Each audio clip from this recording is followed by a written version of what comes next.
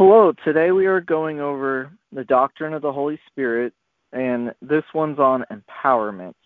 And the key verse is Romans 15:19. I'll go ahead and read that real quick. It says, "By the power of signs and wonders, through the power of the Spirit of God, so from Jerusalem all the way around to Illyricum, sorry about that, I have fully proclaimed the gospel of Christ." The author says the gospel works to change this world by leading people to experience God's glory. By the power of the Holy Spirit, God constantly works around us and in our workplaces to advance His kingdom. God also empowers His people with particular gifts and abilities that strengthens believers in their calling. This empowerment is not necessarily a reflection of a person's spiritual maturity or holiness as much as it is a gracious sign and pointer to the glory that is to come with Christ's return. In His second coming, all things will be renewed, and until then, God's power comes to individuals in the midst of weakness to demonstrate God's divine presence and love. Believers experience God's empowerment so that they might be encouraged to press forward in the calling that He has given. The Holy Spirit empowers people to persevere in difficulty and provides all that is needed to be faithful in our workplace. We have not been left to ourselves at work, but we have been clothed with power from on high. And that last part, clothed on power from on high, is from Luke 24:49. The Deeper and True section says that when many Christians think of the Spirit's role of empowering believers, they think of spiritual gifts. No doubt, gifts are a key way in which the Spirit enables us to live out the gospel and expand God's kingdom. Yet the Spirit works to empower us in another way, namely by enabling us to endure difficulty and suffering. In fact, God's power is often closely linked to our weakness. New Testament scholar Gordon Fee explains, without explicitly saying so, passages such as Romans 8:17 through 27 and 2 Corinthians 12:9 indicate that the Spirit is seen as the source of empowering in the midst of affliction or weakness. In Paul's view, knowing Christ means both knowing the power of His resurrection and participating in His suffering. Philippians 3:9 through 10 says, "Indeed, one needs to know the former to embrace the latter." God's concern for us in the present is the way we live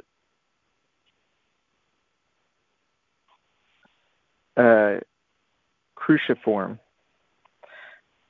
conform to Christ's likeness in His death.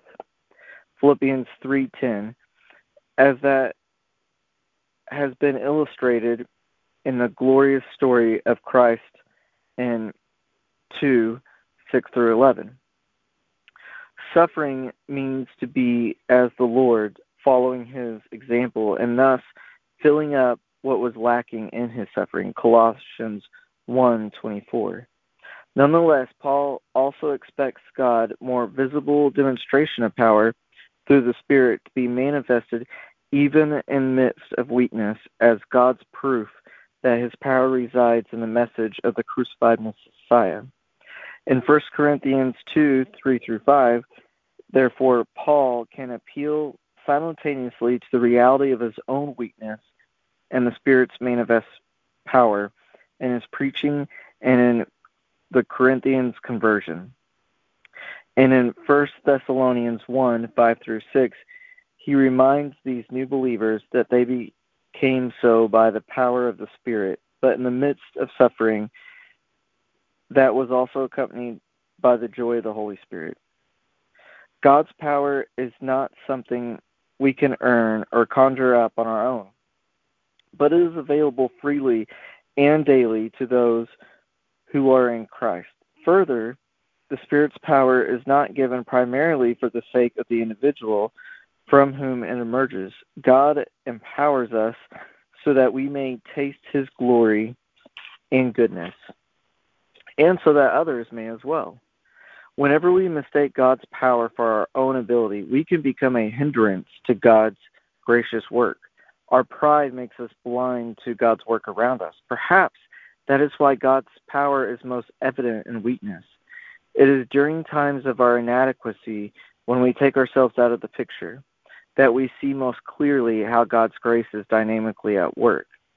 The power or the Spirit's role of empowering us is also a reminder that Christ will one day return.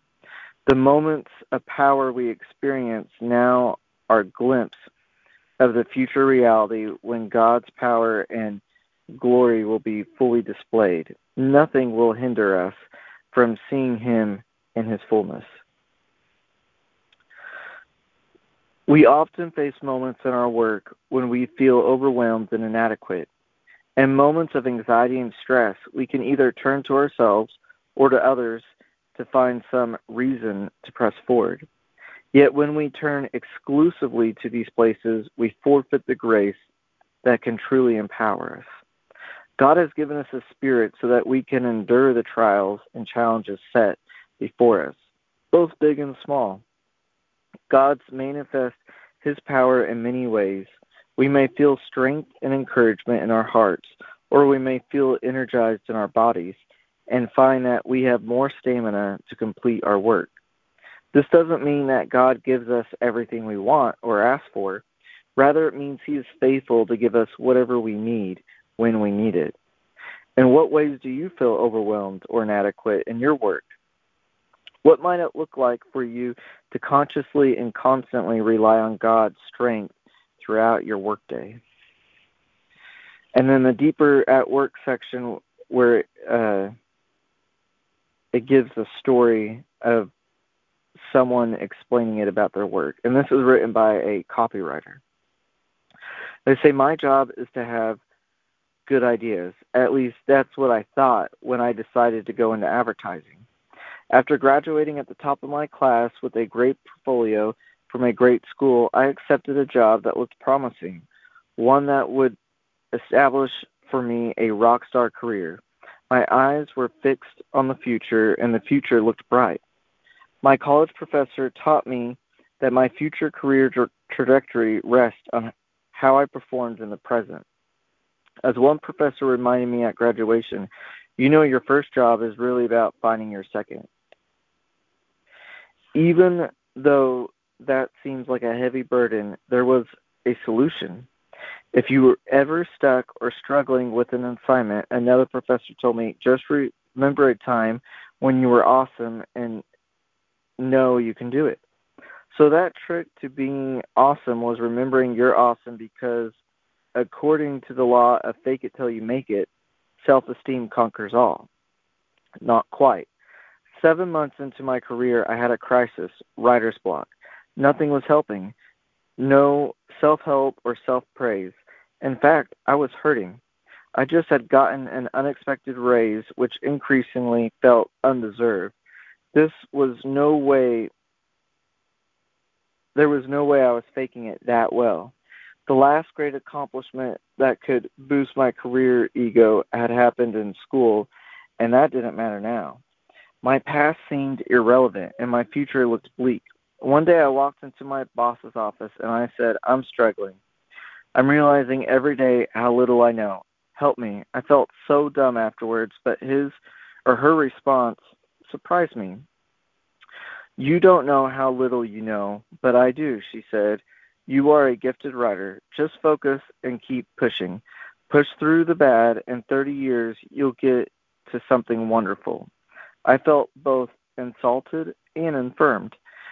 Then I got back to work. Creative people spend most of their time struggling. Some even end up bitter and angry.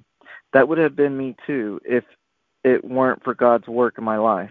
In hindsight, I believe the Holy Spirit led me to walk into my boss's office that day. In my weakness, he gave me the ability to be vulnerable with my boss and remind me that both my value and my future are completely secure on the basis of God's word, not mine. even if I never sell another ad. I'm learning to appreciate more that God has gifted me, not so that I can glorify myself, but so that I can glorify Him and benefit others. I am so thankful that I am not alone in my calling, but that I have God who empowers me to do my job well. Father, thank you for today. Thank you for giving us new life in Jesus Christ. Thank you for giving us examples in the Bible and even examples of present day where you show us how your grace extends to us in ways that we can hardly imagine. And that your word is true when you say that you lift up the humble.